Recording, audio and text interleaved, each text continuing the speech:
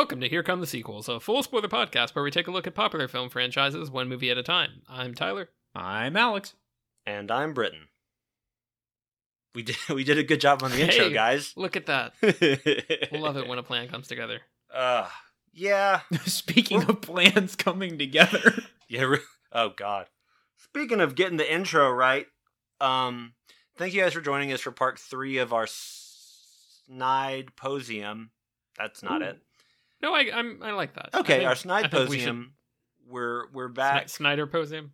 We're by the end of this podcast's run, we will have reviewed all of Snyder's movies, and always in very sort of obtuse ways. Like we'll always find a back door, a reason to not watch one of them, but that justifies a second. The post credits scene to this podcast is that we still haven't done his Army of the Dead or Dawn of the Dead because we're gonna shove that off into a theoretical version of Here Come the Sequels that would do that franchise. Right. So yeah.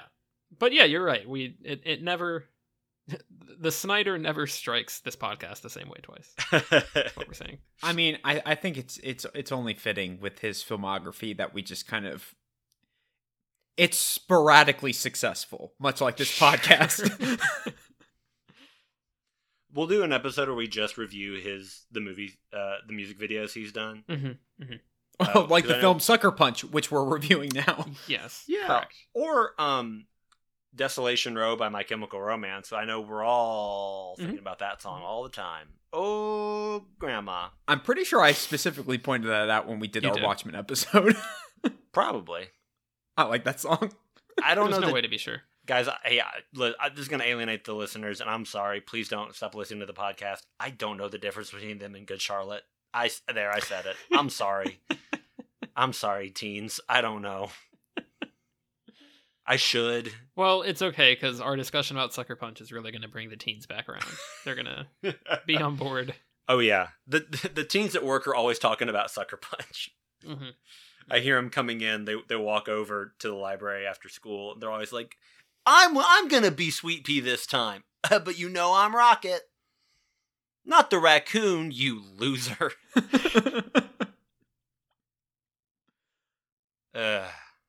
Yeah.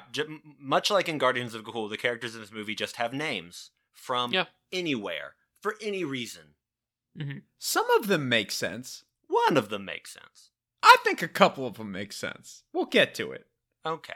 We'll get Blondie, to it. Vanessa Hudgens being named Blondie, it's kind of like when you call a big guy tiny. So sure, I can get into that. It's a real sucker punch, if you will. Thank you. Yeah, you've got Stick from Daredevil. Like, where's that coming from? You've got Don Draper. Right. You have Poe. At least you have Poe Dune Knight Dameron in it. At least John Hamm is a different character, and I realized that Daredevil. No, when was the first season of Daredevil? 2015. Yeah. Was it really that far down? Okay, then yeah. So I realized that this preceded Daredevil, but still, no, it's distracting. During this movie, I was like, "Wait a minute, Scott Glenn." Does this mean that you were a hallucination in Daredevil the whole time? You know what? Man got paid. And I also have actual thoughts about his character. But anyway. Yeah, and I like Scott Glenn as an actor. Sucker Punch is a thing we watched and are now going to talk about. And what kind of a thing is it? Well, Alex, do those scores, and I'll do the synopsis, and then we'll really get this train on a run to get to the bomb, which is called a kitchen knife, because just make it work, guys. Just make it work. So we've reached the end of our Snyder trilogy of sorts with Sucker Punch from 2011, of course directed by Zack Snyder. It has a 22% critic score on Rotten Tomatoes and a 47% audience score. I believe that's so weird. I thought this was directed by Ron Howard. See, what you didn't know just is the train sequence. He came in and did a lot of reshoots, Tyler. Did a lot of reshoots. They needed another guy who has a ton of tattoos.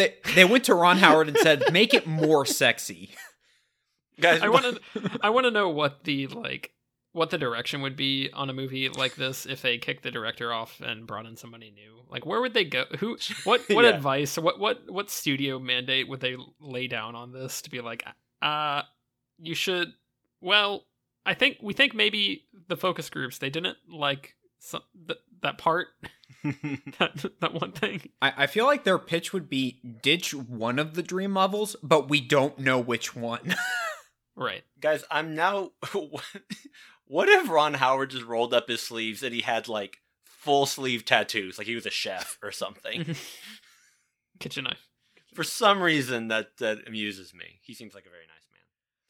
What are the scores, Alex? I already said them. You sure did.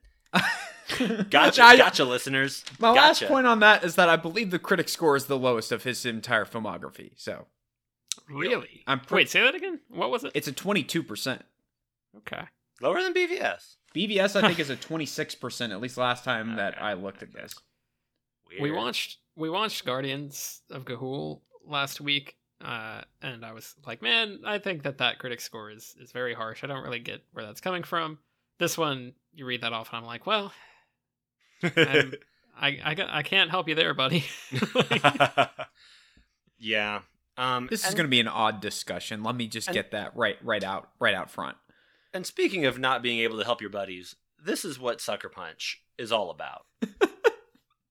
Locked away, a young woman named Baby Doll, yep, it's that kind of movie, retreats to a fantasy world where she is free to go wherever her mind takes her. That's right, it's a fanciful romp. Determined to fight for real freedom, she finds 4 women, Rocket, Blondie, Amber, and Sweet Pea, to join together to escape the terrible fate that awaits them.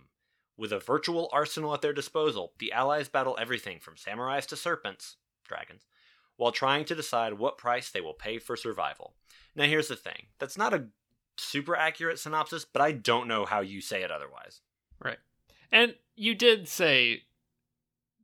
You said the name Baby Doll and said it's that kind of movie. I think it's not exactly that kind of movie. No, it's not. I think that gives a slightly different implication. Sure. That is fair. But yes. Yeah. I would like to start by just giving my sort of over-under on the movie. And that is that... So I've seen this movie twice before, years and years and years ago.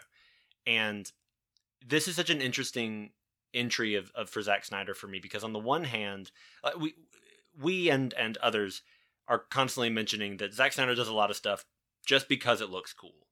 We're doing this shot because it's cool. We're having the sequence happen because it's cool. And there's nothing wrong with that. I don't. Inherently, there's nothing wrong with saying, I'm going to make a movie where stuff happens because it's cool. I'm into that. And there are a lot of points in this movie where there is no reason, thematically, artistically, whatever, for there to be a samurai with a Gatling gun, except that Snyder thinks it's cool. And a lot of those sequences, certainly early, I was like, you know what? Sure, I'm into it. Let's do this. You're playing a crazy song in the background. I'm down. But usually, I think that's fine because Zack Snyder's... It's weird because this is also one of the rare movies that he is trying to say something within his movie. This isn't based on anything. This is Zack Snyder, and Steve Shibuya has a co-writing screen credit. So there is a goal with this movie, and if I am interpreting this accurately, I also agree with that message, and I think they are correct. But I think it's one of those cases where they end up becoming the thing they're criticizing because it's just not done very well. And so then by the end of the movie, it was hard for me to just embrace the stuff that I was like, that's super silly and crazy, but it's just supposed to be cool. So yeah, whatever, I'm into it. And I was like, no, you haven't earned, like, I don't have enough goodwill for this. And the other thing I will say is that this movie gets really upsetting at points for me. And I would say it's not to the same degree as, but in a similar way to how I felt during the Rob Zombie Halloween movies.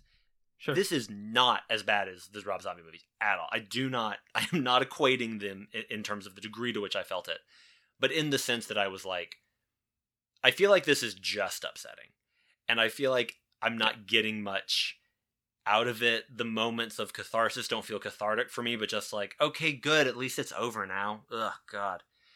And it's something that I think this movie is dark in the way that like a 14-year-old starts employing dark subjects in their creative writing, but you're like, why did you go you just like started at 11. What are you doing? Yeah. Like, there's no real like handling of the issues. It's just sort of throwing really intense stuff into it, and I'm starting to ramble and trying to be succinct, so I will wind down. But it is, the movie's trying to do two things at once, and I don't think it fully succeeds at either, but I definitely think they get in each other's way. Yep. Yeah, I would agree. I think that's sort of the most benefit of the doubt I can give to it is that I do think there were good intentions behind the overall message. I don't know that I have a clear message to take away from the movie necessarily, but I do think there was a genuine attempt to make this kind of a female empowerment kind of like, oh, here's some women working through some really horrible stuff to come together and overtake their horrible captors or society or whatever it might be trying to comment on. I think it's very hard to understand exactly what they're going for with the ending and the fact that our main character ends up lobotomized and like sort of at the whims of, I don't know. It's really because Oscar Isaac does get arrested at the end. And I feel like you kind of have to go straight there to be like, all right, what is the through line here? What are we trying to get at? Yeah. Alex, you look like you have thoughts. There's a lot there to unpack, and there's a lot that's not as in your face in the movie, as clear as it needs to be. I basically went on a deep dive after watching it, and I watched the extended cut for the movie. You guys watched the theatrical cut, so we can break down the differences. There's only really like a couple of big ones. But I went on a deep dive and started looking at video essays and looking at Snyder comments and whatever. And there's kind of a big element here that kind of broke my brain with regards to that ending, and particularly what happens to Baby Doll and if it even matters. We'll get into that, but there's more to it than just that.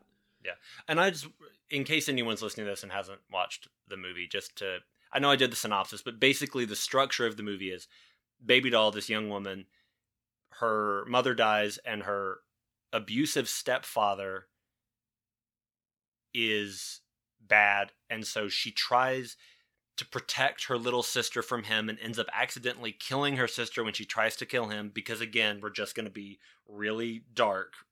You don't need to go that far, but we're going to go that far. And then she ends up going to a mental institution where she's going to be lobotomized. This is all supposed to take place in the 50s. And then kind of.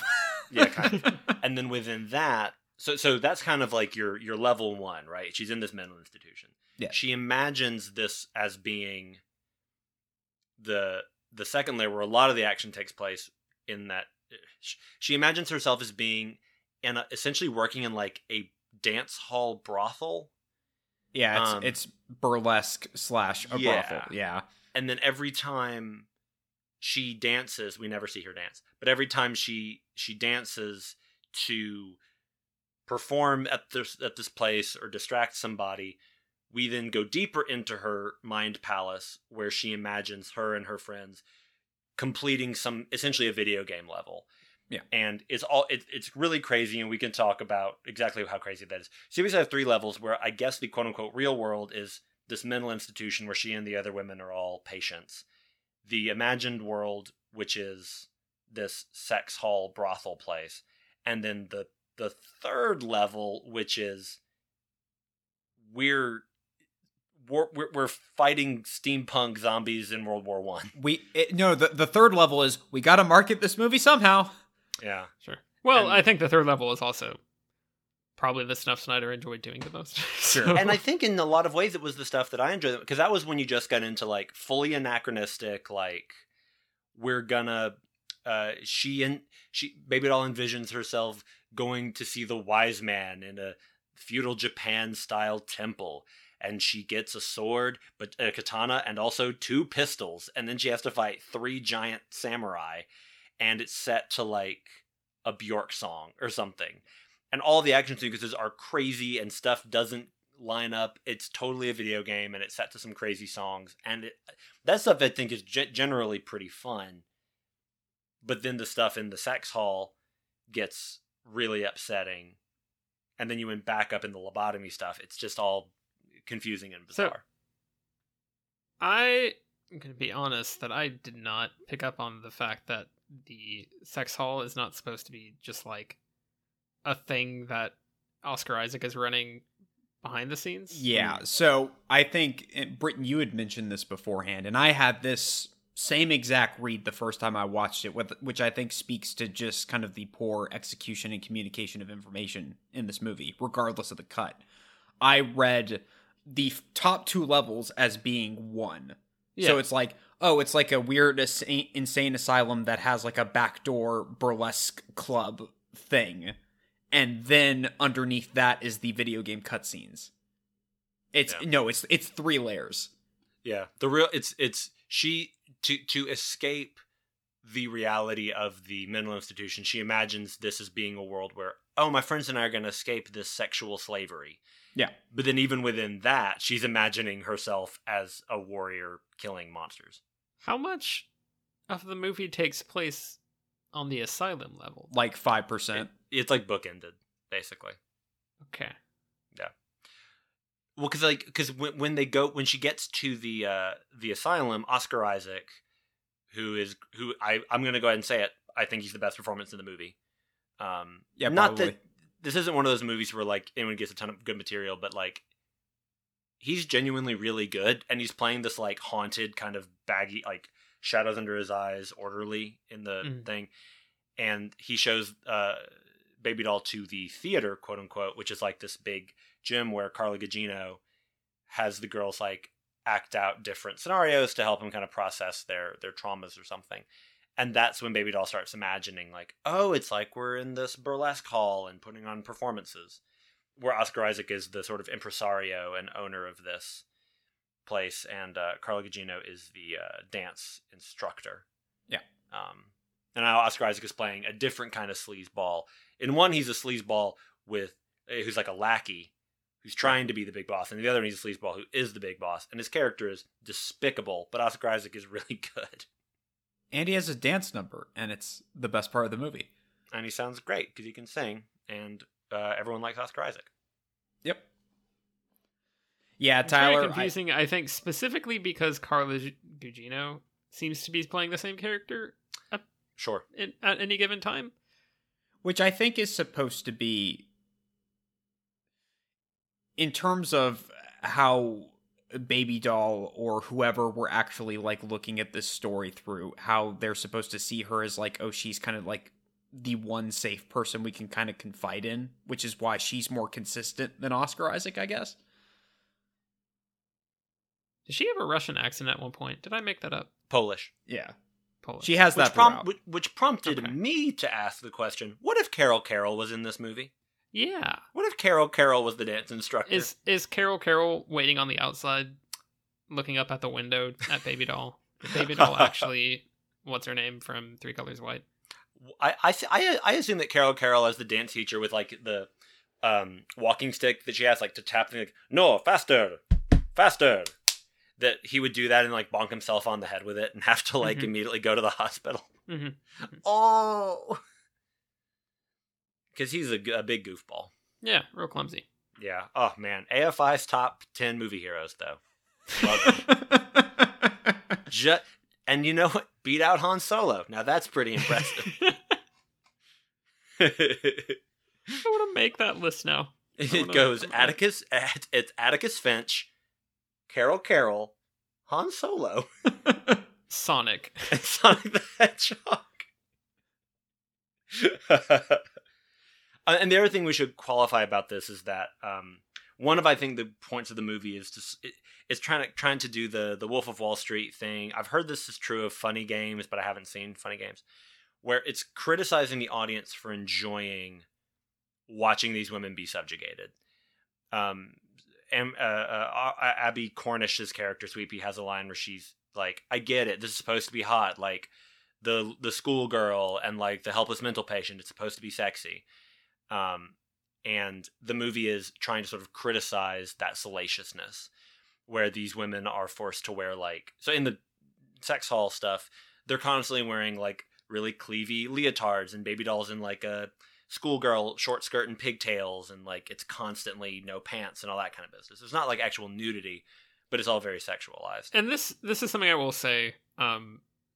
I thought this movie would kind of dissuade me from my notions that Zack Snyder is overall pretty. I don't know what the word would be.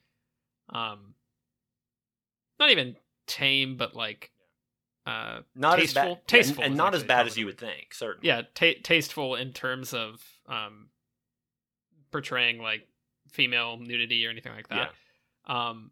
But no, like I still think, I mean, there are shots in the first like 20 minutes of most Fast and Furious movies that offend me more than anything in this movie. No, I completely agree. In terms of the way the camera like looks at women. Yes, like, yes. It is handled very differently in things like that versus this, like they are in skimpier clothing, but it's not. Yeah, there's not really a lot of like up the skirt shots and things right. like that. Like, the camera's not like really roving over anyone's chest or thighs or anything. Yeah. And I think that because again, like we've talked about how like he doesn't over sexualize women in his movies, and if he does, he is also sexualizing the men a lot. Yeah. So that's just not really a concern in a lot of his movies. And in this, I think that's he's trying to be critical of things that do that. And but part of the problem becomes I think he goes so far because to me, if that's the criticism, then every time they go into the deep fantasy where they're action heroes blowing up zombies and fighting robots on a train, they would be wearing combat gear. They wouldn't be wearing sexualized, like Abby Cornish has like this deep cleavage and like a leotard, and everyone's in like tight leather, and Baby Doll's still in the schoolgirl outfit. And I feel like if you had those sequences take place and they were in like actual, more like sensible combat gear, you would go, I see. But instead, I think he just didn't really know. I think he's trying to be critical of it, the way that like Wolf of Wall Street, people thought Wolf of Wall Street was celebrating that behavior, but it wasn't. It was going, no. It's a bad thing to do it, and you liked it. So what does it say about you? And I think Snyder just didn't quite know how to balance that. But because it's like the fact that her name is Baby Doll and she's got it's how I didn't realize when I was 8, because of course I didn't, that Baby Spice from the Spice Girls is pretty. It's a creepy thing for them to have had her do, where she's like always sucking on a lollipop and having pigtails and being like a little girl. Like that's not cool, guys. Let's not do that. Let's not sexualize that thing. So like it's pretty clear that that's Baby Doll supposed to be a criticism of that trope. Sure, but it ends up just becoming that trope instead of criticizing it. Yeah, it ends up kind of. She doesn't have much of a character. Yeah. Which we'll get into that. I think there's kind of a point to that. Maybe so. I don't know. I'll just go ahead and get my general thoughts out of the way, and then we can really start breaking this down. I think I've probably seen this movie the most. I think I've seen it like 3-4 times at this point. Have you seen it more than The Way Back? Yes, I have seen it more than the Ben Affleck film The Way Back. Which, I mean, any film that breaks that record of watching it once, that's just like, what are you doing with your time? Yeah. I mean, I've got a second laptop right next to me that's playing The Way Back. It's on mute, so it's only like half the experience, but sure. AFI best movie heroes of all time, number 5, Ben Affleck from The Way Back. Yeah. Oh, hey guys, do you remember that part in The Way Back when Ben Affleck was drinking? Yeah. That's a good scene. And then there's a shot, it's like at the Oscars, and Bradley Cooper's like sitting in a theater watching it going, it's such an effortless, noble performance. Mm-hmm. Look at the way he drinks. So glorious. There is some there is some shower drinking scenes in that movie, and it's like genuinely like he gets it across. He gets across the desperation. Yeah. It comes through. It takes craft to plumb those depths. It's fine. It's a fine performance. We're going to be here all day trying to talk about Sucker Punch. This is the last thing I'll say. Has Mark Rylance ever done a scene where he drank in a shower? I rest my case. Alex, talk about the thing. I feel like I can't say anymore. I think that's just the thought we need to leave the audience on. Hey guys, listen. That's our thoughts on Sucker Punch. Think about how one of the best actors on the planet. I don't want to say that I'm going to be the defender of Sucker Punch, but like I said, I did a bit of a deep dive, and I think I've got somewhat of a better read on it, especially after watching it a few times. I do completely agree in terms of it's a concept over execution issue, and even if I like a lot of elements in the movie, and there's clearly a lot of thought and care put into it. I think ultimately it just kind of fails in getting its message across. But I do find it fascinating that, back when it came out, the criticism was just like, no, you're just objectifying these girls. Like, you are just a 13-year-old boy. Like, this is a 13-year-old boy's fantasy. And I feel like in a similar vein to Starship Troopers, everybody missed the social commentary or the metaphor, which I think explains the 22%, because I don't feel like this is a 22% movie. I really don't. I think, not to interrupt, but I do feel like part of that is that it doesn't really come across with something strong to replace or like latch onto. Sure. I think without looking into it further, obviously I missed a lot apparently. But I think that is part of it, is that like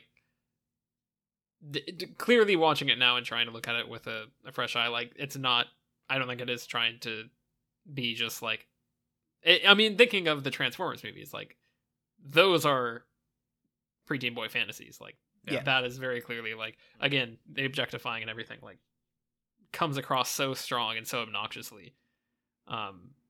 This doesn't feel like that, even if I did not necessarily enjoy it. Right. That's not the angle I came away from it with. No, certainly not. Right. I don't want to sound like super pretentious and it's like, I've cracked the code, this movie's brilliant, because it's not. But I think there's a lot here that people just completely missed. And I think in many cases, like, people just didn't pick up on those elements. I won't say they didn't get it, but they just didn't pick up on stuff. And I do think that largely comes down to just not great communication from Snyder as a filmmaker. Because, as we have said before in other videos, I know we liked the Snyder Cut, we liked parts of Guardians of Ga'Hoole, we liked... I mostly liked Watchmen, you guys liked parts of Watchmen. He is a music video director, and sometimes that gets in the way of actually telling a story. Yeah. So yeah, I don't really know where to start. We can just like get into the action scenes. I can kind of tell you my takeaway from my deep dive into video essays and such. I don't know where we want to. We can talk about the dance number. Which one? Well, okay, so here's the thing. You never actually see Baby Doll dance. They're always like, Baby Doll, you go out, dance, distract the cook, and we'll get the knife. Right. That ate the cat that killed the rat that lived in the house that Oscar Isaac built. Which, I feel like I should say, I finished, like, I got through watching the first of the 4 sequences, where she's kind of going into the Mind Palace, being a big action hero. The other women come along and they're all doing a big fight. And we got finished that, and I was kind of like, oh god, there's 3 more of those. Like that was my immediate reaction. I think because I was so disconnected from the like plot purpose of that, like it immediately felt so clear that it was, oh, this is just like filler. And obviously the idea is that it's distracting to everyone watching her so that the other women can steal whatever item needs to be stolen. But I don't think, like, talking about the, oh, you have to show the audience that they're enjoying this thing they shouldn't be enjoying. But it's like, I don't know what else I was supposed to do there other than just sit there and be like, all right, this is happening. Yeah. Interesting. And a big part of that for me, as a side note, I don't like the color grading in those Sure. scenes. I don't think they're very pleasing to look at. Yeah. It felt very much like BVS in terms of just this is just an ugly image, isn't it? Yes. Which I'm willing to give this one a bit more leeway because it's a lot of dream world fantasy stuff versus quote unquote the real world. But it really bothers me that they all look the same. Yeah. With the color grading, I kind of wish, because they all are so fantastical, and one's a big castle and one's a big Japanese dojo, and they're going to all these different locations, but they all feel like they look the same, and it's not very pleasing. Also, my one prevailing thought from all of those action scenes is, has Zack Snyder played Elden Ring? Because I think he'd have a good time. I think he should. Yeah. Oh, yeah. Aesthetically, there is so much From Software in this movie. I think he inspired Miyazaki to make some of those games. Turns out George R. R. Martin's favorite movie is Sucker Punch. That's uncomfortable. Well, I messaged you guys after she fights the 3 big samurai, and I said, do you think Zack Snyder thinks he invented Dark Souls? Like, this is so like that. And again, giant samurai with a Gatling gun. In so many pieces of media, I would have my arms in the air but I very much do care, and I'd be like, this is fantastic. I'm so happy. And this one, I was just shaking my head and giggling like, all right, cool. All right, man, let's do this. Sure. The movie hasn't upset me yet, so we're fine. I want to reserve this until closer to the end. I'll let Alex kind of dive into some of his discoveries to see if I still feel like this tracks. But I do feel like that scene clicked for me a unifying theory of Snyder that I would like to discuss, and so we'll come back around to that. Well, Alex, you took that far more seriously than I expected. I mean, I want to hear your thoughts. Like, this movie is interesting to talk about. I feel like there's a lot here, which, you know, for something like 300, there wasn't really much to talk about. It's just like, it's kind of stupid, and I don't know if it's a joke. But this one, I'm like, no, Snyder's trying to get at something here. Let's see if we can move it along a little bit. So yeah, in terms of the action sequences, I think kind of fully realizing the first time I watched it, I was like, wow, they're really building up like Baby Doll's ability to dance and how it's hypnotic. It's weird that we don't see that. I think just in terms of film language. So kind of on subsequent watches, and like I said, doing my deep dive and stuff, I was like, okay, I've got to, that's an angle I can try and attack this from. Like, what is the point of the action scenes? And really kind of coming to terms with, it's supposed to be for modern audiences that go to this type of movie and like nerd and fanboy culture, it's the equivalent of a striptease, but it's on this grander scale. So I don't want to say like, oh, it's on purpose that the action scenes are just pointless distractions, but they are pointless distractions, and that is why they are there. And one of the things that I also picked up on is, you know, like we had said, the movie is kind of set in the 50s, but kind of not. And I think a lot of people were turned off by that. But like, when she goes into these dream sequences, they're just pulling from all over the place, and the music tracks are very contemporary, like what's going on. And it took another movie to really kind of alleviate my feelings on that. And that's Moulin Rouge, which is supposed to be set, I think, in late 1800s, early 1900s. Yeah. But that pulls in modern music. But the idea with that is supposed to be, no, we're pulling in modern music because that was the feeling that people had for the music of their day. Sure. It's supposed to be like this, oh, it's like this new time and we're going to live it up, that type of thing. So that kind of clicked for me in terms of like, oh, all of these action scenes are all over the place because she's just imagining like the craziest things she can think of. Which is why the music's just like these very weird off-kilter covers of other songs. Like, all of that started making sense to me. I've often said that Bobby Darin was the Bjork of his day. Right. That's on the poster. But yeah, like, once all that stuff started to click for me, I mean, I don't know if it works, because, like, in terms of a movie, you want scenes to matter, and you want them to push the plot along. But in terms of like what the metaphor is, I think on subsequent watches it makes sense. I think that is an interesting. I think that does. again, I think it's one of those things where I get what you're trying to do. I don't know that it fully worked, but that makes sense to me. Yeah, no, I had the exact same feeling on it. Yeah, that clicked for me pretty quickly. That maybe not specifically the idea that it was a distraction for us, but like the idea that the reason we don't see her dancing is because this is symbolizing what that's doing for the man watching. Right. I feel like it doesn't really work for me in particular, or didn't work for me in particular, because I already was like, no, I'm not enjoying this that much. Like, we can move along. I'm not. Yeah.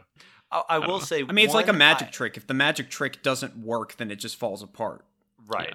Yeah. I will say, I do, even though it feels weird that we never see the thing she's supposed to be so good at, I do like that we didn't have to watch the Emily Browning do like a sexy dance, because that would have been another problem within this movie, I think. And again, I think that again shows that it's how intentional that is. And Emily Browning's like my age, I think, so it's not like she was a 14-year-old when she shot the movie or anything, but it still just would have felt icky, which it should. But anyway, I do love the idea of them showing it finally, and she's just like doing some 20s, like doing the Charlton or whatever. Carlton.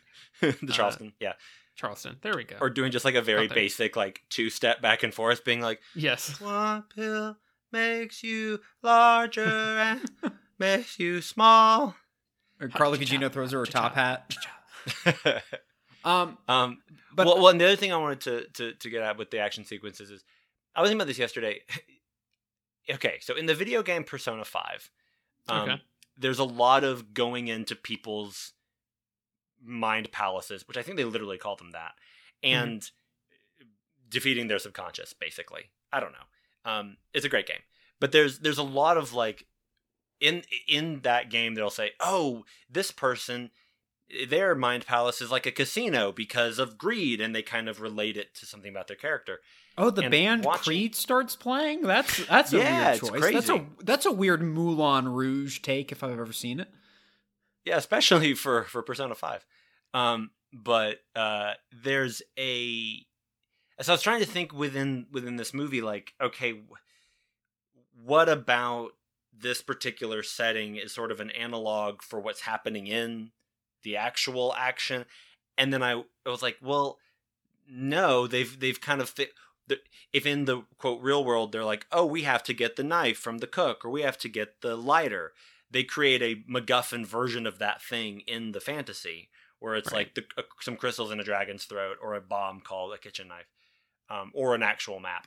But the rest of the thing is just kind of whatever the idea Snyder had was. And so I was like, I feel like if you had a clearer analogy of like why it's trench warfare or why it's a castle, and then but what you're saying, Alex, is like, well, that makes sense then for it to just be whatever nonsense he smushed together, because if those action sequences are supposed to just be pointless distractions, then it's fine if it's a pointless setting, right? And we're going to use biplanes to kill these orcs, right? Sure, exactly. I think the closest they come is like, in terms of like commentary or whatever, is the dragon sequence, because like they have to kill the baby dragon and then kill the mother dragon, so maybe it's a commentary about like traditional, female roles in the household. I don't know. Well, you have to kill the past. Yeah, I mean, in many ways, this film is trying to say that you have to let the past go. Kill it if you have to. But another kind of angle I kind of attacked this face. You're still going. Mind.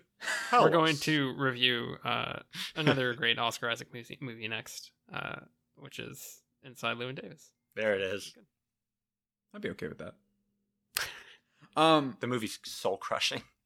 It's really good, but it's soul crushing. You know what also is soul crushing is Sucker Punch. I think another kind of angle I attacked this from, and this kind of gets into the larger, like, what is the film trying to say at the end, and kind of the general, is this about female empowerment or not type message. I kind of latched onto the idea that the action sequences and like that level of reality is it is her defense mechanism. So it's like she doesn't enjoy the sexy dance. Like, this is why she is picturing it as something else. And it gives her the opportunity, and she's imagining all these other girls having the opportunity to feel free and empowered and to like completely take control of their environment. I think that makes sense. I mean, sometimes if I'm dealing with a really difficult patron at the library, I imagine myself as a Power Ranger. But this time I'm beating up, like, Stalin. And when they're like, why did you charge me all these fines? And I'm like, ha ha ha ha, I just ran him over with my Zord.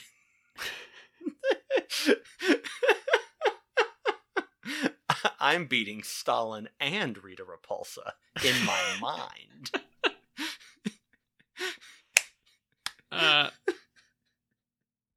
Sort of along those lines. There is a moment in this where they burn a blimp, and I was like, I realize it's been 100 years since the Hindenburg, whatever. It's kind of the Titanic thing, statute of limitations. Maybe we can move on, but that does feel a little like, it's a little bit tasteless to do. It'd be kind of like imagine if somebody was using, kind of 9/11 imagery to, wait a minute. Wait a minute. I know someone who's done exactly that. Snyder. I was going to say Greta Gerwig did that? I must have missed that one. And Little Women. Also, it's that moment, Britton, that you always love to highlight, where Saoirse Ronan punches Timothée Chalamet and then a building fell in the background. Yeah, exactly. Yeah. There's that weird part where she's like, I just want people to understand that women have thoughts, and we have dreams, and we have goals, and we're not just about love, and jet fuel can't melt steel beams, and we have futures and passions. Also, I did Google, the president when the Hindenburg happened was Franklin D. Roosevelt. That's just not as funny as Taft, so, sure. I wanted to let everyone know I checked, but when there's not a lot of runway there. Yeah. Kind of like with Hindenburg, I guess. Do Zeppelins have runways? I don't. I'm not sure. So. When that part happened in the movie, though, I did think, is Alex the only person who's seen Sky Captain in the World of Tomorrow? P.S. Alex, have you seen Sky Captain in the World of Tomorrow? I've seen parts of it. I don't know if I've actually watched the whole thing. Yeah. Well, next week. I mean, you're probably right. I am probably the only person that has seen any of Sky Captain Tomorrow. Yeah, I've never heard of this. It's not the Spirit at all. It's not the Spirit. It's not Sin City. It's not 300. It's one of those, we shot everything on a green screen, and it's supposed to be like a retro, 50s crazy action sci-fi thing with Jude Law and Gwyneth Paltrow, I think. And Angelina Jolie, but she has an eye patch. Yeah.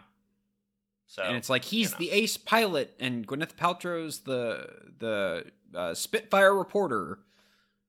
And there's robots and stuff. It's I don't remember it being very good, but that entire thing I kind of just went through, assuming and hoping that both of you were making that up together on the spot, and I'm just gonna continue to go about with that. That's my assumption from that conversation. All right, cool. Britton, we've got our test every week. Let's see if we can keep this up. Yeah. Well, I've never heard of this Aladdin, but okay. He's friends with a monkey and a genie. Okay, guys, I can't buy this movie. I did want to ask kind of our thoughts on the characters and acting, but I feel like I have to kind of get into my discoveries before we get to that, because I think a lot of this is going to kind of direct the rest of the conversation. Then do it. Do it. Yeah. Okay. So the big realization at the end of the movie, and this is not conveyed very well at all, but Baby Doll and Sweet Pea are almost to the gates, but there's guys blocking the way. They can't escape. And Baby Doll goes, no, this is what's supposed to happen. I'm supposed to sacrifice myself, and you're the one who gets away. This will be the ultimate victory if one of us is able to get away and have a happy life. And she specifically has the line of, I was never the star of the show, or no, this was never my story. That's her line. And she goes, "This is right," and she goes and confronts those guys, which is another distraction. I'm surprised it didn't break out into an action scene to allow Sweet Pea to get away. So the whole idea from that. And this is why Baby Doll is such a blank slate and why there's really not a whole lot to her character. Sweet Pea is the actual protagonist of the movie. Sure. And even further than that, and this is not conveyed in the movie. I mean, there are things at the beginning, but I don't think you can really string stuff together without looking at online forums and maybe a couple of quotes from Snyder. The whole movie might potentially be in Sweet Pea's mind, and Baby Doll is a manifestation and kind of an infantilized, almost like pure of heart version of herself that she is picturing as a coping mechanism to try and get over trauma. Because you mentioned when in the insane or in the mental asylum where they go into the theater and Baby Doll sees them. There's a part where they're acting out a sequence that's very similar to this lobotomy that Baby Doll's going to undergo. Yeah, so Sweet Pea is playing the Baby Doll role. It cuts from Baby Doll sitting in the chair about to get the lobotomy from John Hamm. It cuts to Sweet Pea in that exact same position, and she's like, undo these straps, let me out. So that's kind of the big hint. But also at the very beginning of the film, and this is like opening titles, like you're seeing the logos and everything, it shows a stage play with Sweet Pea narrating over it. And it's supposed to be the stage at the insane asylum where the girls are reliving their trauma. And so the idea is that, that's the first picture that maybe all of this is some sort of recreation or some sort of, it's not real.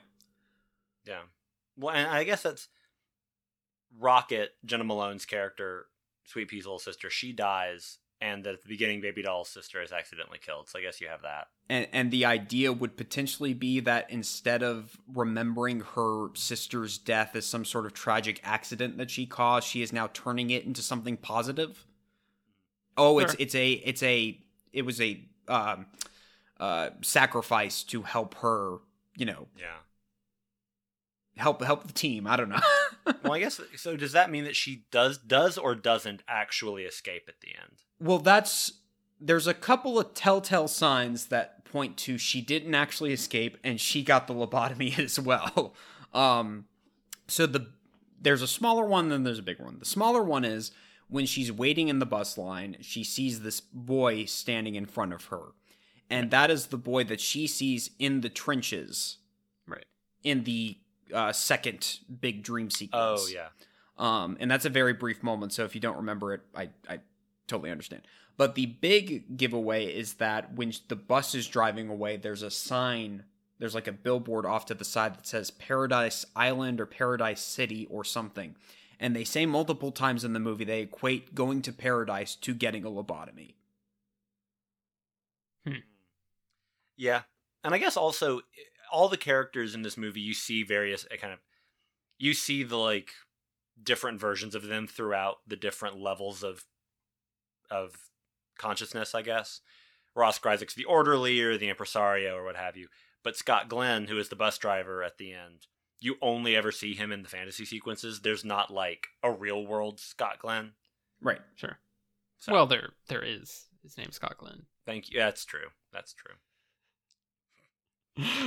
was who he was at the very end. It was the actor Scott Glenn who just rides buses. The actor Scott Glenn. Yes. Yeah, this is what I also do. Why does he doesn't talk like that at all? Yeah, it's me, Scott Glenn. I was in the right stuff. Yeah, So I'm rough but sweet. Correct. I mean, the line about I'm glad you mentioned the stage play at the beginning because I totally forgotten watching that part and being like, oh, there's something going on with this, and then totally letting it slide from my mind. And I definitely, when she was like, oh, this is always your story, not mine, I was kind of like, okay, we're doing something here. Yeah. I feel like it's still leaves me confused on the overall, like, what the message is and what the takeaway there is, if it is ultimately just she ends up lobotomized in an insane asylum.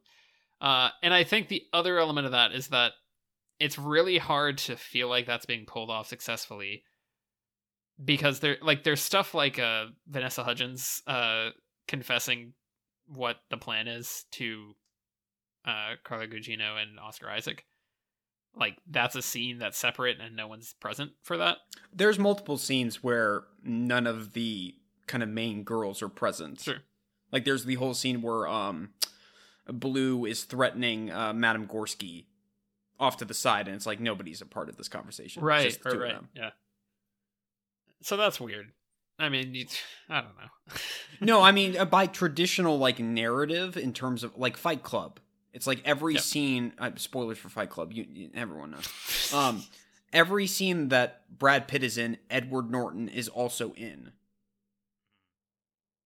Like, there is a clear, like, and they go back and try and show you and explain, like, oh, it, gives you a movie to rewatch the movie because it's clever. Well, I feel like you know what the first rule of Fight Club is. Brad Pitt / Edward Norton is AFI's 6th best movie year of all time. The first rule of Fight Club. Yeah. Okay, that makes sense.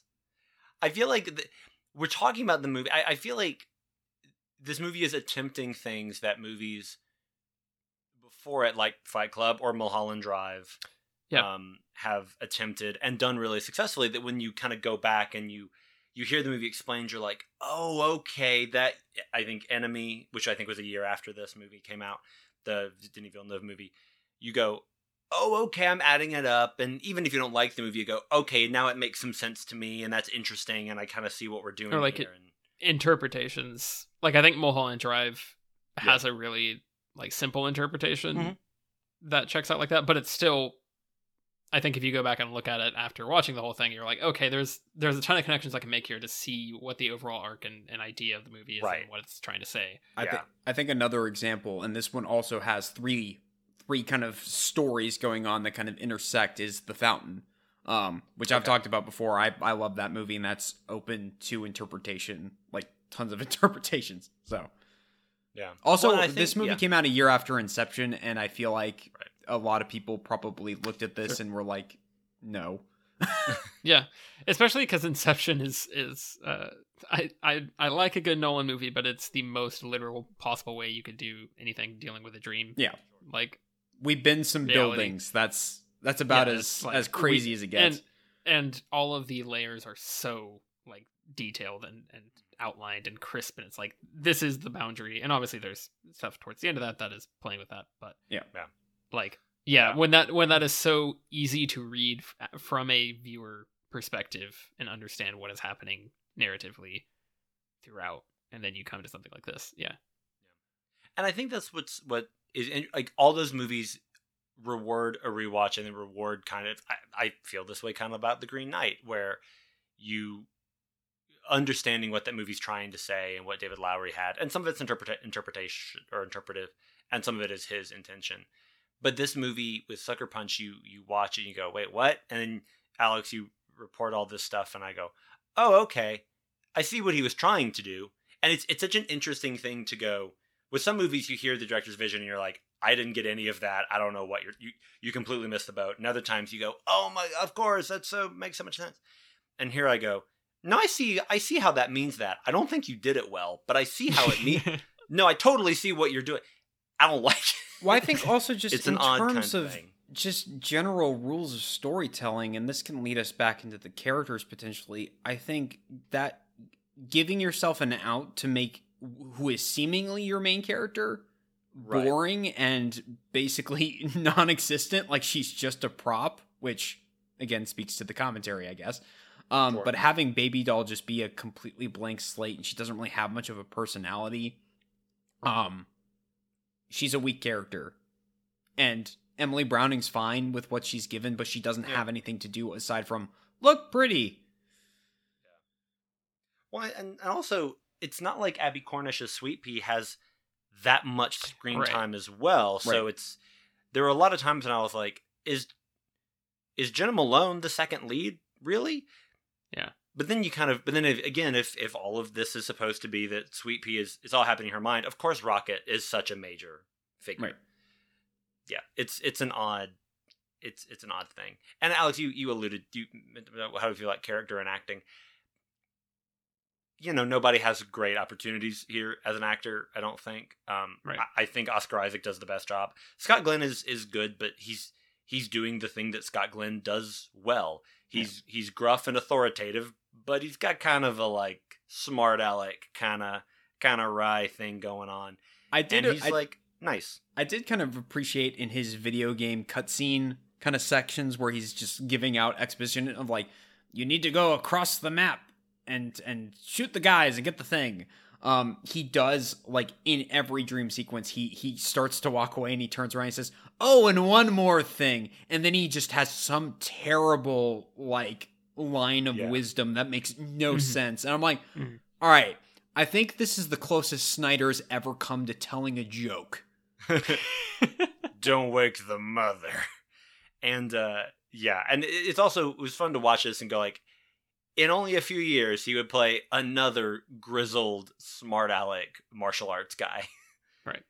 In Marvel TV's Daredevil, which is a TV Eyes number 7 hero of all time. Marvel's Daredevil. No, specifically ATVI's Stick is the number 7. TV Guys? Yeah, and Scott I want to clarify. Scott Glenn from Sucker Punch is AFI's 7th best movie hero of all time. Yeah, Scott Glenn from Daredevil is ATVI's 7th best TV hero of all time. Yeah. And that's behind like Seinfeld and Seinfeld is number 4. Yeah. Alf. Alf is number 3. 5 and 6 were, of course, Wallace and Gromit. They each had their own slot. Yes, they should. So it's going from 7 to 1. It's Scott Glenn and Daredevil. Stick was his name. Stick, Wallace, Gromit, which is fun to say. Seinfeld, Alf, and then I think it was Curly. Curly from the Three Stooges is number 3. William from Downton Abbey is number 2. Not Hugh Bonneville, not Dan Stevens. I think we've miscounted here, but that's fine. They can. No. There's a tie for number 1. 5 and 4. Oh no. Yeah. Okay, the tie for number 1 was. Where does the Tasmanian Devil come into all of this? Oh, he's in Villains, dude. He's in Villains. Yeah. Oh, that's where we're drawing the line here. Yeah, he's in Villains between Darth Vader and the Joker. And the Joker. Yeah. Darth Vader, Tasmanian Devil from Space Jam 2 specifically, and then the tied for number 1 TV guys are John Madden and John Madden and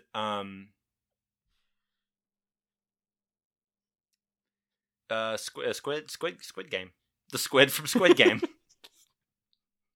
Does that show have a squid? Nope. Is there an actual squid? Not really. Well, no, not really.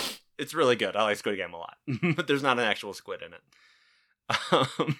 Except for the purposes of ATVIs. Right. Because they didn't really get it. Do you guys? This is what the kids want. Rank Squid Game. Which version of the Joker is below Tasmanian Devil or above Tasmanian Devil? There's actually 5 versions of the Joker on this list. Are they do you occupy different slots? Yes. Okay. Yes. The one below Tasmanian Devil is Cesar Romero. Oh, good. The one above Darth Vader, so 2 spots above Tasmanian Devil, is the one from the what is it called? The Killing Joke adaptation. Oh yeah, the animated one. That one. Yeah. Okay, for sure. And then like 3 spots above him is specifically the Arkham Knight Joker. Oh, interesting. Yeah. who himself, much like Sweet Pea, was an invention of the main character's Correct. mind. So good. Yeah. Very cool. Very fitting. Very fitting. Thank you, AFI, for celebrating cinema. I would love that if, like, Robert Osborne showed up. I believe he's passed away. But I don't know who the current, like, movie person is. But I guess we'll say film critic Hulk Smash showed up and was like, these are our top movie villains of all time. Several Jokers, Darth Vader, and the Tasmanian Devil.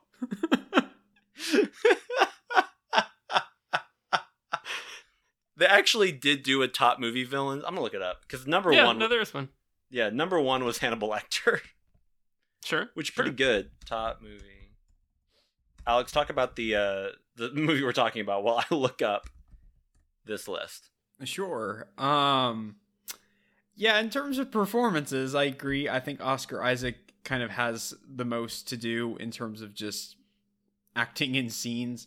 I do think Jenna Malone is quite good in this, and it was... Yeah, she is. It was this performance that kind of led people to, and myself included, to be upset when it was like, oh, she's going to be in Batman vs. Superman. And everybody thought, oh, this guy won't shut up about Dark Knight Returns. She's going to be a female Robin or Oracle or somebody. And then she's just a scientist who talks about a bullet. Right. No, I did like her in this. Admittedly, this is the kind of performance that Jenna Malone can, like, do in her sleep. Sure. Yeah. You know, she's like a fast-talking, no-nonsense, cool girl. Which, like, she's very good at doing this. She was doing that kind of thing a lot at this point in her career. With, like, this and Hunger Games. Yeah. I almost said Halt and Catch Fire. She's not in that show. Man, if only. She'd be good I'm not sure how I feel about Carla Gugino in this, in so much as she's doing this over the top Polish accent, and I'm not like. Yeah. Does it come and go? Like, I feel like kind of over the course of this sort of fever dream of a movie for me, that like at times I noticed it and at times I didn't, and I was confused by that. Well, I wonder if she tries to do something different depending on which version of the character she's playing. Maybe that did blend together and I missed it. But yeah. And I was thinking about this yesterday. Carla Gugino is an actor who I've probably seen her in more things than I realize, but I think she's a good actor. I don't think she's like Holly Hunter. She's not like a oh my god, what a brilliant performer. But, like, she is good, and she, I'm sure her looks have helped her career a lot, but she is not someone who has to rely on her looks for work. Like, she is a good actor, and I thought she did a nice job in Haunting of Hill House. Mm-hmm. But Gerald's Game, she's fantastic in that. Okay, yeah, I've heard that. Who also from I can't remember his name. Mike Flanagan? Mike Flanagan, thank you. Oh goodness. Yeah, he did Dr. Sleep. Yeah. I thought it was Ruben Fleischer. You shut your mouth, sir. He's known for he has directed several of the great of AFI's movies. Because number 9 on the AFI movie heroes was Rutledge or whatever Jesse Eisenberg's character in Zombieland is. You know what the interesting thing about that movie is? About the number 10 on the villains list is Venom in the first Venom movie. But in the second Venom movie, he's on the heroes list. Isn't that interesting? Characters. Yeah. Character development. Growth. Much like the growth of the Venom symbiote when he is eating brains. But he doesn't eat brains in the second one because he's grown. Right. He's actually shrinking while growing. Yeah. So I think that Ruben Fleischer has contributed a lot. Just that's all. Just period. I think he's contributed a lot. He's doing a lot. Yeah. Come on, guys. How else do you think we were able to send all those kids to camp? Yeah. So I'm looking up. Here we are. Wikipedia never lies. AFI's top heroes and villains and everybody. I'm not gonna. There's like 100 of them or something. The AFI defined a hero as, quote, all right, well, let's block out the next 20 minutes. Go through it. The AFI defined a hero as a character who prevails in extreme circumstances and dramatizes a sense of morality, courage, and purpose. Though they may be ambiguous or flawed, they often sacrifice themselves to show humanity at its best, much like Alf. I was thinking the same thing. So, number 1 is Atticus Finch. Indiana Jones, number 2. James Bond, number 3, specifically from Dr. No. Okay. You got Casablanca. You got High Noon. Clarice Starling, number 6. Ellen Ripley from Aliens, number 8. Okay. Rocky Balboa, number 7. Lawrence of Arabia, number 10. Han Solo is number 14. Gandhi is number 21, which feels like cheating. Christopher Reeve, Superman, number 26. Sure. Into it. Where's Abe Lincoln? Honestly, right? Why isn't Jesus on this list? He sacrificed himself for the greater good. Number 42 is Spencer Tracy from a movie called Boys Town, which I've seen and it's fine, and that's one to say. Number 48, Terminator 2, the Terminator himself. Okay. And then, of course, number 50 is Gladiator from Gladiator. Does he not have a name? Maximus Decimus Meridius. Okay. But I know him as Gladiator, or Gladys. Gladys. I know him as Russ. Hey, I know him simply as the man from Unhinged. Now that Tyler knows him as need, Unhinged. That's why they need to redo the AFI villains list, is so they can put Unhinged. Yeah, they got to on update there. And make sure Mr. Unhinged. For sure, make sure he's up in on the there. top 10. Oh my god! I think he's a hero. Anyways, moving on. Oh wow, Alex, hot take. I want to Look, there's a lot of live deep in a social commentary that you guys just completely missed when we watched that.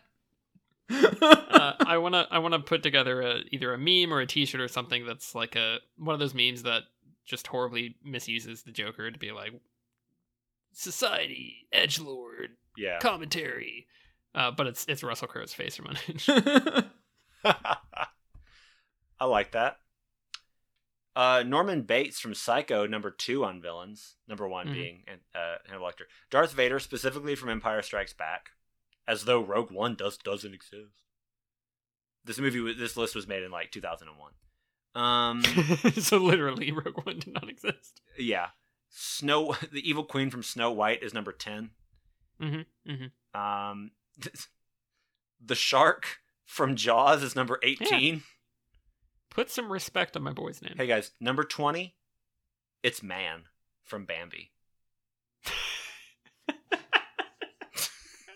That's gotta make you rethink your life's priorities. Yeah, it's Man. Number 22 is the Terminator from the Terminator. I feel like the implication there is the man, it's got to be it's like when Time made Man the person of the year or whatever that is, sure. or you, whatever. It's supposed to be a statement like that, but they're like, well, we got to attach a movie to it. Right. It's like, what about Bambi? And also, no one's going to associate with the hunter from Bambi. There's also number 20. I'm also clarifying. I'm skipping all the ones that legitimately make sense, like Kathy Bates in Misery, or Ray Fiennes in Schindler's List. There are a lot. Taxi Driver. There are a lot on here that are like, no, that's legit. I'm not going to make a joke about that. Martians from the War of the Worlds. Okay. Played by Various. Little Caesar, the pizza place. Freddy Krueger's number 40. Cruella de Vil's number 39. Sorry, child molesting serial killer. This lady doesn't like dogs. She's worse than you. The Jack Nicholson Joker, number 45. There we go. Made it in? Yeah. Auric Goldfinger is number 49. There you go. And number 50 is Denzel Washington from Training Day. Nowhere is the Tasmanian Devil listed. I guess they didn't want to inadvertently... All right, I'm going to go update the Wikipedia page. Well, I think they didn't want to promote his message. Sure. It's kind of like how, they don't want to accidentally glorify history's greatest villain, the Tasmanian Devil. Suddenly you have a bunch of messy guys going blah blah blah blah blah to each other, and it's like, oh no. Spinning in circles. Throwing dirt around. Do you think that's Todd Phillips' next movie, or is this called is it called Devil? And everyone's like, oh cool, like what's this about? And it's just about Taz.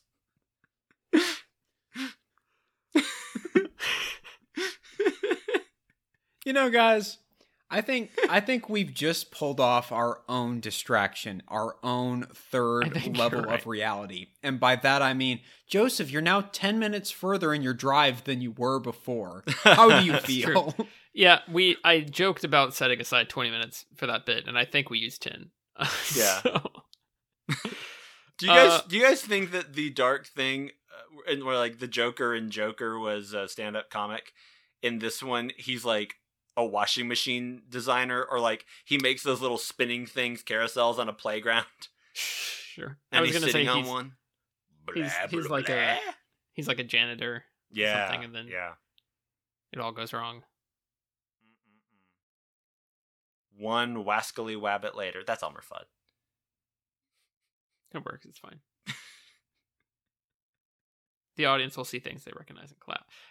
I would like to present my theory on Snyder that I had, my revelation I had after finally watching the I guess I've seen all of his movies except for Army of the Dead and whatever that new one that he made or maybe just produced that is a prequel. Have you seen his Dawn of the Dead? Probably directed by Ruben Fleischer. I have seen Dawn of the Dead many an age ago. No, same. And had no idea, like, no context for Snyder or anything like that. Sure. It probably wasn't long. Because when was Dawn of the Dead? 2004? So then his next after that was 300? Yeah. Okay. It was probably in that time frame. But yeah, I mean I haven't gone back to it since then. So I don't know. No, same.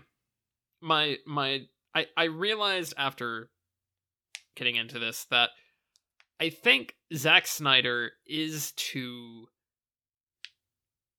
like self-awareness as Alex Honnold is to climbing mountains. I think Alex Honnold, if you're not aware, go watch Free Solo because it's an incredible documentary. Brilliant. He literally, like, he's been studied psychologically. He does not have a fear of like his own like mortal coil. Yeah. Like he is not just literally the receptors in his brain do not trigger when he is like climbing up a mountain. He's got no safety net and he's 300 feet in the air. It's totally just like does not register for him that he needs to be terrified. And I think Snyder does the same thing where like he sees something that he decides is cool and he just does it. He doesn't think about like, is this going to impact the way people see this movie? Is this going to impact the plot that I have going on? Is it going to affect themes, character? Like I don't know what this is going to do, but I'm going to do this thing. And it doesn't even process for me that people may not connect with it. That like the idea of somebody seeing that thing as well and being like, oh, that's not a cool thing. It just he's just like, it is. I don't know what you're talking about. Like I think he just does not register that other people might see that differently. The thing that really drove this, or the thing that made this click for me, is specifically when Baby Doll goes to the temple and the samurai with the machine gun shows up, and she just has, or the minigun, I guess, she just has this like grim determination. She's like, all right, I'm gonna deal with this. It's not like a smirk. Yeah. It's not a... I think the thing I said to y'all was, it was kind of refreshing because it wasn't a, you've got your group of heroes and one of them's like, oh my god, I got a samurai with a minigun. What are they going to do next? Or, oh, my day couldn't get any better, could it? And like, some sort of quippy thing like that. It was just straight up like, all right, it's time to kill the samurai with the minigun. And I think that's really what made me be like, okay, it clicks for me now. Yeah. Like it takes a certain level of just not even like arrogance or kind of overinflated ego. I think it's just straight up like it doesn't compute that. Yeah. Like it's the saving Martha thing. It's like that doesn't. He's like, yeah, their parents are both their mothers are both named Martha. That I think that's a cool connection. We're gonna go for that. That's gonna be a big plot point. And then when people are like, oh, that's really silly, he's like, I don't know what to tell you. This is the movie. Watch it. I think that tracks, and I'm just picturing that beautiful, terrifying image from Free Solo, where he's like very, very high up on the mountain, and he's standing like chest against it, and he kind of like stands there, moves his hands away, and just sort of like hovers, like in this blissful sort of zen in the air. And I'm just like, he's labeled Zack Snyder, and that's labeled like Martha. The mountain is labeled like Martha moment or samurai with a minigun, and it's just this like, yeah, this is what it is, man. This is the only thing that feels real. Totally. And just like Alex Honnold has a very supportive partner. There you go. Yeah, I think it works out. All right. Yep. Yeah, right. I was expecting to blow y'all's minds with my deep dive in research. Tyler just watched the film and had an epiphany. I will say I do like I did not pick up on the idea that like Rocket and Sweet Pea, which makes it really hard to make a serious statement about something in the film that I have to call them Rocket and Sweet Pea. Yeah. But the fact that there's a sacrifice, a sisterly sacrifice, and that's sort of maybe a redemption or a turnaround of the accidental killing at the beginning of the movie, I do like that. I think it's a nice connection. I will say I was having a very hard time understanding why they needed to set up the dance number to distract the cook. Because from a movie perspective, you can say, oh, there's no way they could get the knife away from the cook without him, turning them in or whatever. But like, Baby Doll steals it from him specifically earlier in the movie. I don't know. Yeah. I feel like there are better plans than to set up a radio and have her suddenly dance on a table for this cook. I felt the what is the word? I always forget this phrase. The limits of my belief. Oh, suspension of disbelief. Suspension of disbelief. There you go. I felt like that really stretched me to a point of I don't think we need to do the dance for this. I think we could just find a plan to steal it. I mean, there are 4 of them and 1 cook. Within the logic of the movie, they set up that the dance is supposed to be hypnotic, particularly to all guys that watch it. So on that level, it's fine. But also in terms of like, there is the scene where the cook attacks Rocket and Baby Doll does use a knife to try and hold him back while they escape. Yeah. He would immediately like tell Oscar Isaac and like send people after them if he knew that they had a knife on them. It's also just like logistically though, everything else either had to get into a room or the person had a lighter in his breast pocket they have to get. Yeah. But here it's like, it's a kitchen and there are many knives in the kitchen. You can maybe that is the point of the early scene where Rocket is trying to steal chocolate. It's supposed to be like, no, the cook is very watchful, like surprisingly watchful. Like you have to like constantly hold down like L2 to crouch. Yep. And every time he looks up and goes, you have to hide in the tall grass in the kitchen. Right. He's like, must be another mouse. And then and you have to like watch on the little mini map for the red cone of his vision to sway away from you. I mean, Britton, if we are operating on video game logic, I think that is completely sound within this movie. And then where the when you complete the mission, you get the trophy pops, and it's candy from a baby. Steal knife without getting noticed. I wish that there is a point in this where they try and steal it from him without using the radio, and he like turns around and grabs her and like pushes her up against the wall with a knife, and then it does the thing that like The Last of Us does, where as he like approaches with a knife, it blacks out, and then it cuts to the loading screen. It's like, all right, you died. start over. And it just does all of that in the middle of this scene with no context. And we show a loading screen for whatever the loading screen for Sucker Punch would look like, and then we just redo the scene. Retry checkpoint. Yeah. There's a line at the bottom that's like, low on health? Try taking a health potion. Increasing your defense makes it easier to take a hit.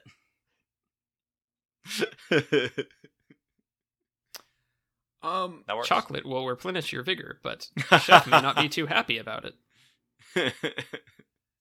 Should I get into the extended cut and the differences between the two? Yeah, probably so. Okay. I thought you were going to talk about a video game, but I don't know why I asked, so I thought that. I mean, AFI did a list of top 100 video game heroes, so I mean, we can. Mm-hmm. And they were all Parappa the Rappa. Except for one that was Gex. He was number 37. Yeah, that makes sense. Go on. So The extended cut. The extended cut, I think, is like roughly 15 to 20 minutes longer than the theatrical cut. Really? There's 2 key scenes that are kind of added in. The rest of it is just kind of additional action or a couple of additional lines of dialogue. But from what I could glean, it wasn't anything major. The first major thing is that the musical number where they sing "Love Is the Drug" with Oscar Isaac and Carlo Gugino that plays during the credits in both versions is now a kind of centerpiece scene that happens fairly early in the film. I think that's kind of the best scene in the movie, and I think since you guys have only watched the theatrical cut, I do recommend you go and watch like the full thing, because obviously it's spliced in with the credits, so you don't actually see the full sequence. Right. But it's just delightful, and on the level of a music video, it's great. The other big one, and I'm not sure how much of this helps the ending, but I don't know. The transition at the end is very jarring in the theatrical cut, I feel, because the way the edit is handled is that Baby Doll tells Sweet Pea, okay, I'm going to go distract these guys. It's not my story. You go and live a life. That's the victory. And so Baby Doll then goes and distracts these goons that are standing out in front of the area. And then it immediately cuts to her being lobotomized, if I remember correctly. Like, it's a hard cut to Jon Hamm performing the lobotomy. In the extended cut, and I can't remember how this kind of fades out in the theatrical cut, but she kicks one of the guys in the groin, and then they punch her and knock her out. That's what happens in the extended cut, at least. And then it cuts to her waking up in bed, and the high roller, Jon Hamm's character, is there. And she's kind of being prepped and beautified for him to meet her. And so you're thinking, oh, is something very wholly uncomfortable is about to happen? I saw 300. I'm not okay with this. Zachary, stop. But we don't actually see anything happen. And Jon Hamm's character is specifically like, I'm not looking to rape you or sexually assault you. I want this to be consensual. I want you to actually, this to be something that you want to participate in. And I'm particularly just looking for like a moment of truth. And so the whole idea is that she's supposed to take control of her femininity, I guess. And then from that, it cuts to the lobotomy, which is why you have the line of him going, wow, it's like she wanted me to do it. It's very confusing. I think using a lobotomy as the means for your character to be quote-unquote free doesn't really work within the metaphor, because the whole idea is supposed to be you create your own reality. You take the tools around you and you build your reality. No matter what situation you're stuck in, you can use, if it's the power of imagination, if it's like friendship, if it's a sisterly bond with someone, like you can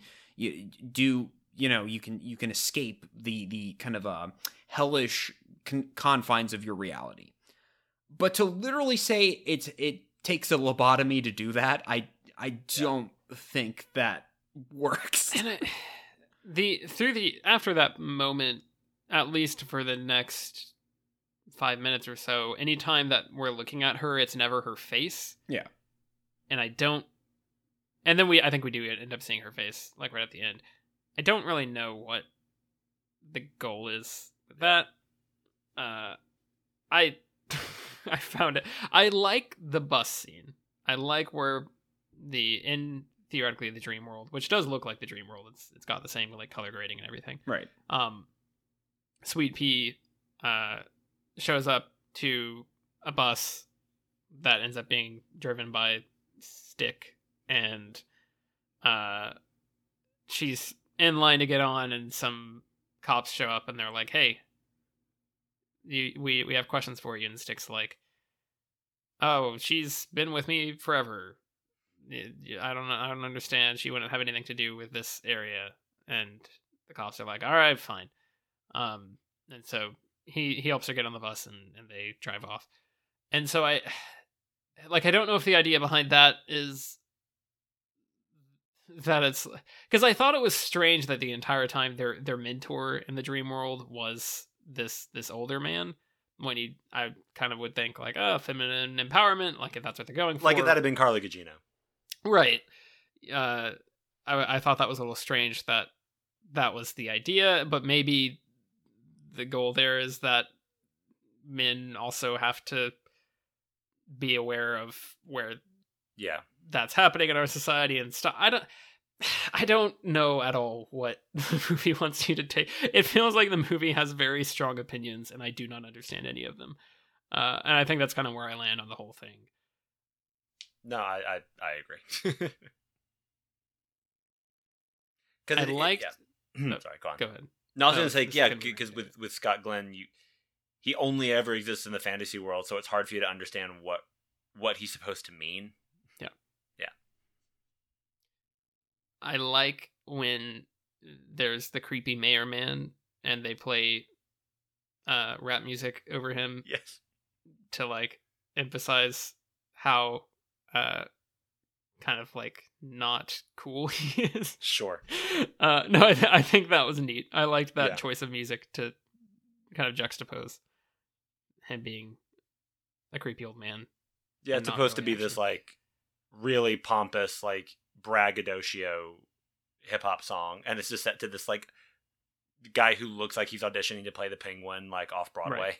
It's also got, like, it's got bits of, like, Queen in there, right? Yeah. I think it starts playing, like, bits of We Are the Champions. Or is it We Will Rock You? Maybe. It's both. Oh, okay. Because I know I Want It All is in there. Okay, yeah. No, and just, like, as a soundtrack, I've said this before, I like that cover of White Rabbit. The Emiliana Torini thing. I think that's great. I like that cover of Where Is My Mind. Emily Browning sings on, like, 3 of these songs. Like, she sings the Sweet Dreams cover at the beginning. And she sings in the Where Is My Mind. I think there's another one she does. that was part of the deal. She read the script and she was like, why am I Baby Doll? Like, this is the most boring character ever. And Zach goes, don't worry, you'll get to sing. I was in a series of unfortunate events, sir. And I will be in Pompeii and other movies Britain hasn't seen. Yeah, but Tyler, circling back, the ending kind of completely confuses me, and like I said, I think if it is supposed to be leaning towards Sweet Pea or whoever our main character is got a lobotomy, and that's the real victory because she's free now, I don't know how to interpret that, or if that's even, I don't know. It's interesting, but I don't know. I think misguided might be the right word. Yes. Sure. 100%. Oscar Isaac his character does get arrested at the end. So, like, I guess, which I think confuses it even more to give us, like, some victory. Yeah, I mean, well, that is supposed to be the big tell that this is supposed to be a good thing somehow, that the lobotomy is actually a good thing, is that he is specifically trying to assault her when she's completely out of body and mind, and he's like, no, don't you leave me, you can't do this, and then he gets arrested. And then, like, at the end, Carla Gugino is, like, standing up for them and trying to, like, help take him down briefly. Yeah. Right. Yeah, it's all weird. My big final takeaway, the reason the radio short circuits in the kitchen scene, ultimately leading to the distraction failing and Rocket getting killed. That happens because they throw a pot of potatoes and water over the side of the table while they're clearing the table. Maybe if they treated the potatoes better, they would have been fine. That's all I'm saying. Respect your tubers. Respect the tubers. They should have watched that YouTube documentary about the weird fries, right, Britain? Yeah. Made by a tuber. By tubers, for tubers. Those tubers could have been the weirdest fries. And now they're... Nope. No one's going to eat 4 potatoes. No, gosh. Not especially not when someone's been murdered near them. Oh, That's bad vibes. Oh, gross. Those are... You don't want creepy fries. You want weird fries. Exactly. It's a difference. What is this, a Halloween special? I don't want that. Mm-hmm. I don't want that. I don't want floor potatoes. Mm-hmm. Ugh. Nobody eats floor potatoes. Sounds like a picture book. I don't know maybe why. A good one. Maybe maybe you want to teach kids not to eat off the floor. Maybe Dav Pilkey got his hands on it. I don't know. My toddler dumped some cereal over earlier, and he just went to town. He could have used a picture book telling him not to eat the floor cereal. But yeah. Instead, Rocket died. So once he gets old enough that you want to confront the mortality, he starts knocking food over. I have a story about somebody else who knocked over some food. They died. And then their friend got a lobotomy. So I think you want to be a little more careful with your Cheerios there, champ. The last thing I wanted to touch on before we get into grades, because I feel the conversation winding down. Right as the Snyder Cut was coming out, I think they interviewed one of the actresses from Sucker Punch, and they were talking about how there was all of this stuff that was cut, and it seems like another debacle of the studio just wanting to excise a lot of the film. And apparently there is some longer version, potentially R-rated, that is hidden somewhere. So there may be another Snyder Cut. I doubt that they would ever release it just based off of the critical and commercial failing of this movie. I am actually surprised that they didn't fire him from Man of Steel, because this movie was the one leading up to that. Maybe he was already too far into production. I don't know. Man of Steel was 2013. Yeah. It was supposed to come out at the end of 2012, though. It got pushed back. Okay. Yeah.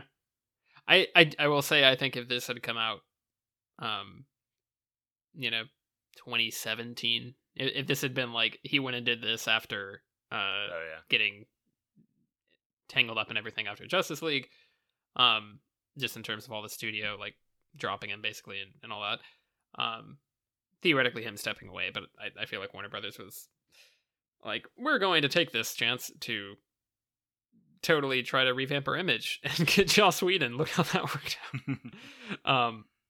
But I feel like if that had been the case, and the movie had been like, if fans had gotten a whiff of there was studio meddling at all, then absolutely there would be like a big push for that as well, to be like, restore his vision. And maybe that would be a more... I will say every extended cut... The 2 extended cuts that I have watched of Snyder's both filled in actual plot. like both of them... I don't know if it's just the way he makes his movies, but like both BVS and Justice League have stuff that does not actually make sense. Yeah. If you don't have the full version, and for some reason the only way to cut his movies down is to take out stuff that is structural plot points. So maybe there is like something to that this would be more kind of at least legible as a viewer.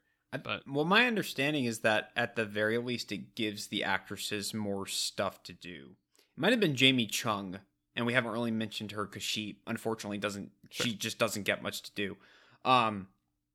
But she's fine. I think she might have been the one that was getting asked about it, and she was like, "Yeah, there was all this stuff that we shot and all this extra stuff that just got cut out of the movie." So, yeah. I think at the very least, it might have helped alleviate that problem in terms of just weak characters overall. Yeah, she and Vanessa Hudgens is barely in it. Like, right, she really does anything. I'll go first with my grade because I am probably gonna be the nicest to it. I'm gonna give it a C-, which is the same thing that I gave 300. And very different kind of overall thoughts, but both are very misguided and confusing, and 300 on a plot level makes more sense, I guess. But yeah. I appreciate the ambition with this, so I don't want to put it like in the D range or anything, and there's a lot that I actually do like, and this is a movie that I am interested in discussing with people, and like doing the deep dive. It didn't feel like homework or anything. It didn't feel like this is a puzzle I have to solve. Sorry, my phone's going off. It didn't feel like a puzzle. Jeez. I know. Mr. Popular over here. No, we're just going too late. It's time for bed. It's my bedtime. But yeah, there's just a lot here to unpack, and it's one of those cases where I don't know which of us is smarter, me or the movie.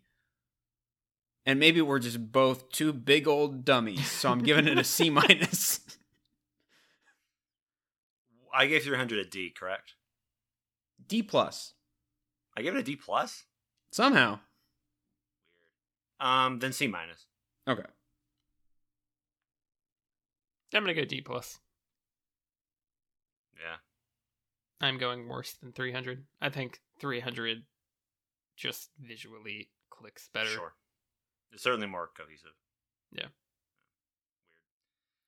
Weird. Movies are weird. But I have one to recommend, and I'll do fast so Alex can put on his nightcap and pull the blankets right up to his chin, and the little feather above his mouth can just float as he goes as he sleeps. Mm-hmm. But I watched a movie that I really liked from 2020 called Wolfwalkers. This is an animated movie. In many ways, it should have been my recommendation last week, but I didn't finish it by that point. It is an animated movie from Ireland, directed by Tom Moore and Ross Stewart, I believe.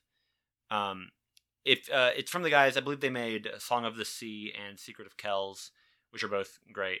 Wolfwalkers is basically the story of this young woman named Robin who moves to Ireland with her father, who is a wolf hunter, to help protect this sort of forest-adjacent castle town and clear out the wolves who are seen as this nuisance and this sort of scourge of the community. And whilst there, she meets this young girl who may or may not be a legendary wolf walker. You'll have to watch the movie to know what that is. And it's a really neat narrative. It's in a lot of ways, it's just like a really strong, like middle grade YA book, kind of a plot and kind of a tone.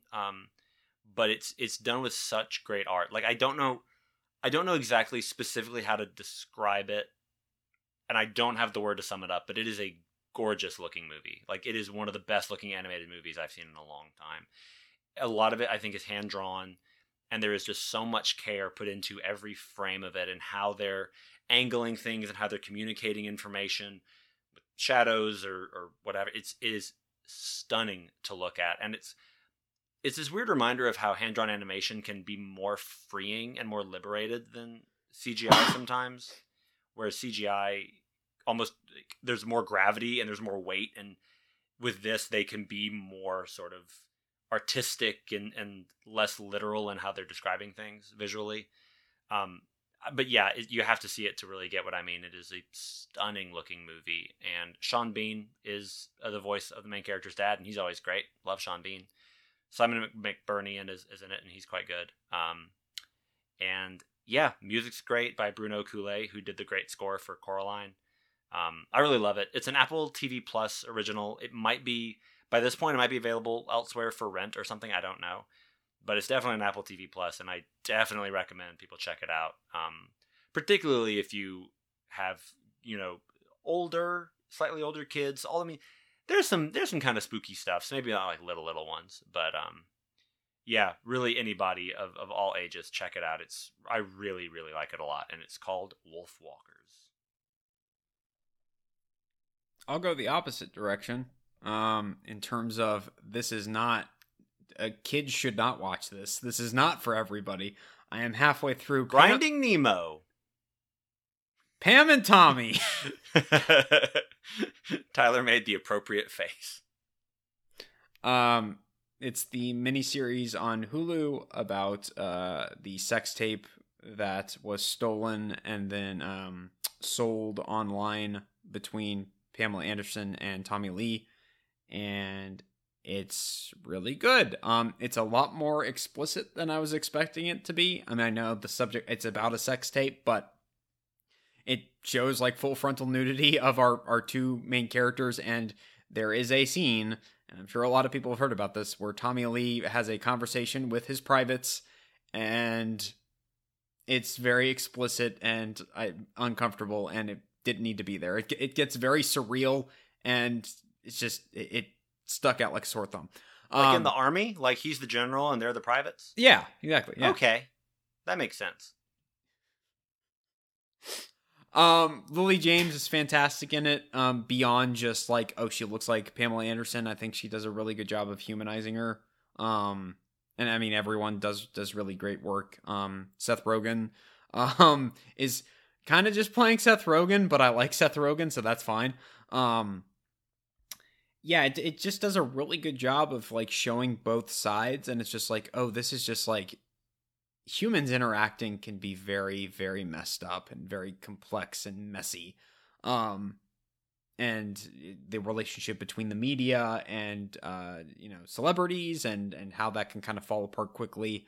It's just, it really does it does a great job balancing tone. Like, I think it does a really good job balancing between, some of the Seth Rogen's kind of a goofy character, some of this funny stuff, and then it gets very serious very quickly, but it doesn't feel like it's Whiplash or anything like that. Yeah, there's some really interesting people on that creative side, and Lily James is great just in general, so I am intrigued. Yeah, I think I mentioned beforehand that Lake Bell directed whatever the last episode was that I watched, and I'm like, I like her. Yeah, she's great. Keep her doing things. That's good. She's awesome. Yeah. Tyler? I do have a Superman comic book storyline to recommend to close out the Snyderposium, SnyderCon.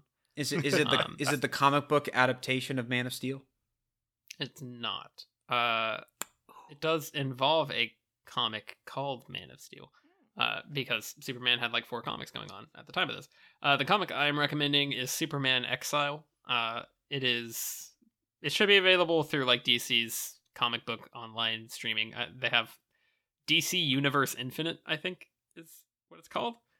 Might be right about that. Hopefully, it's got some combination of Marvel took Marvel Unlimited and like had that service pretty well established, and then DC introduced this, and now it's like they don't know what to do. DC Universe Uncanny. Right. Yeah. But Superman Exile, the idea and the reason, it was really good. I really enjoyed it.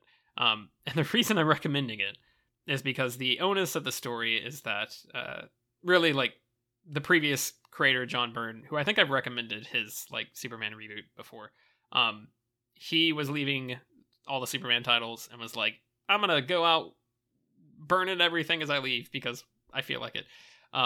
And he had Superman get pulled into a like pocket universe because comics, and ultimately in this universe, Zod and his 2 cronies end up wiping out like all life, and it's not like a big universe. It's just like really Earth is all that's contained in this universe.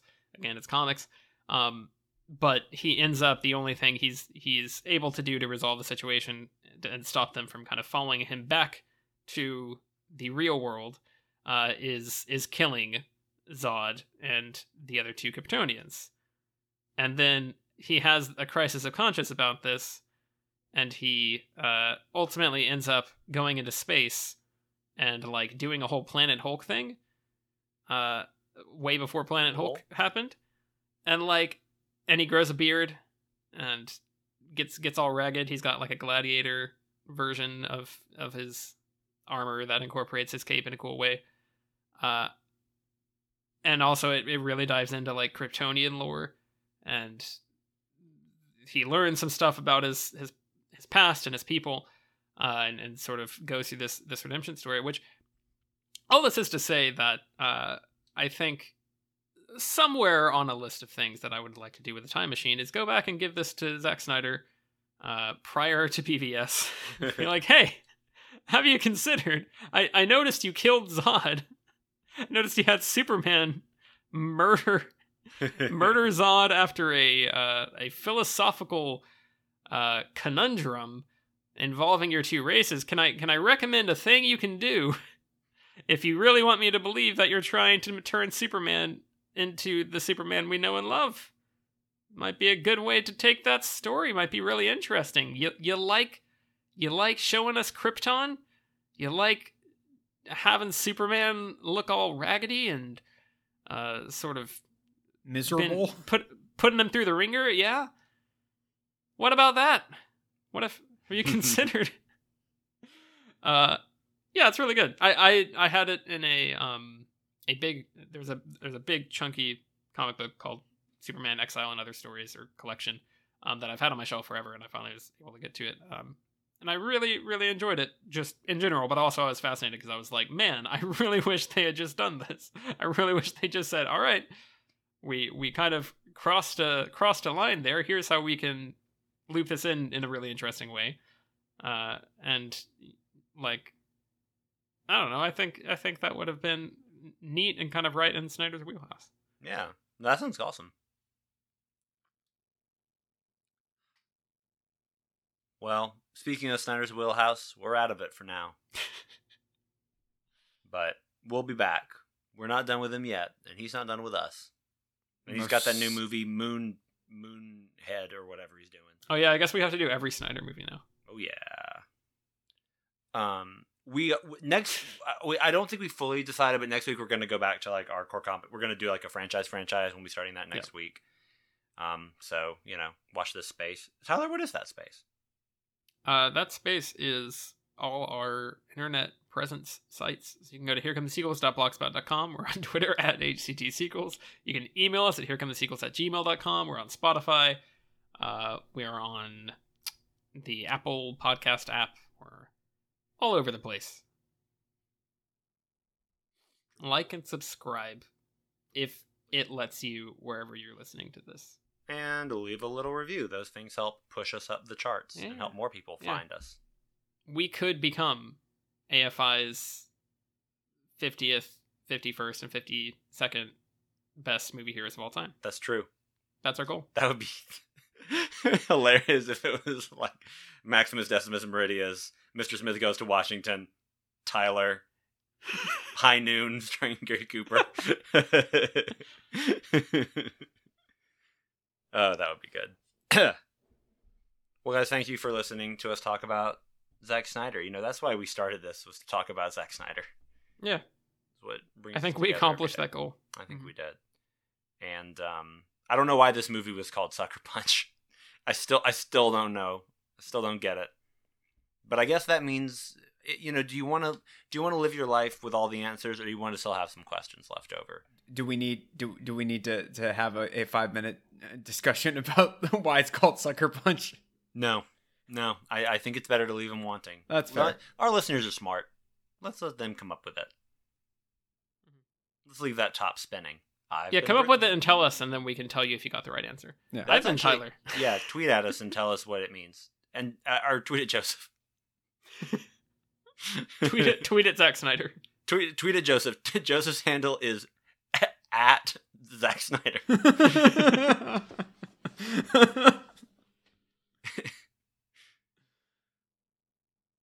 I've been Alex. Oh, and one more thing. You're having a good night.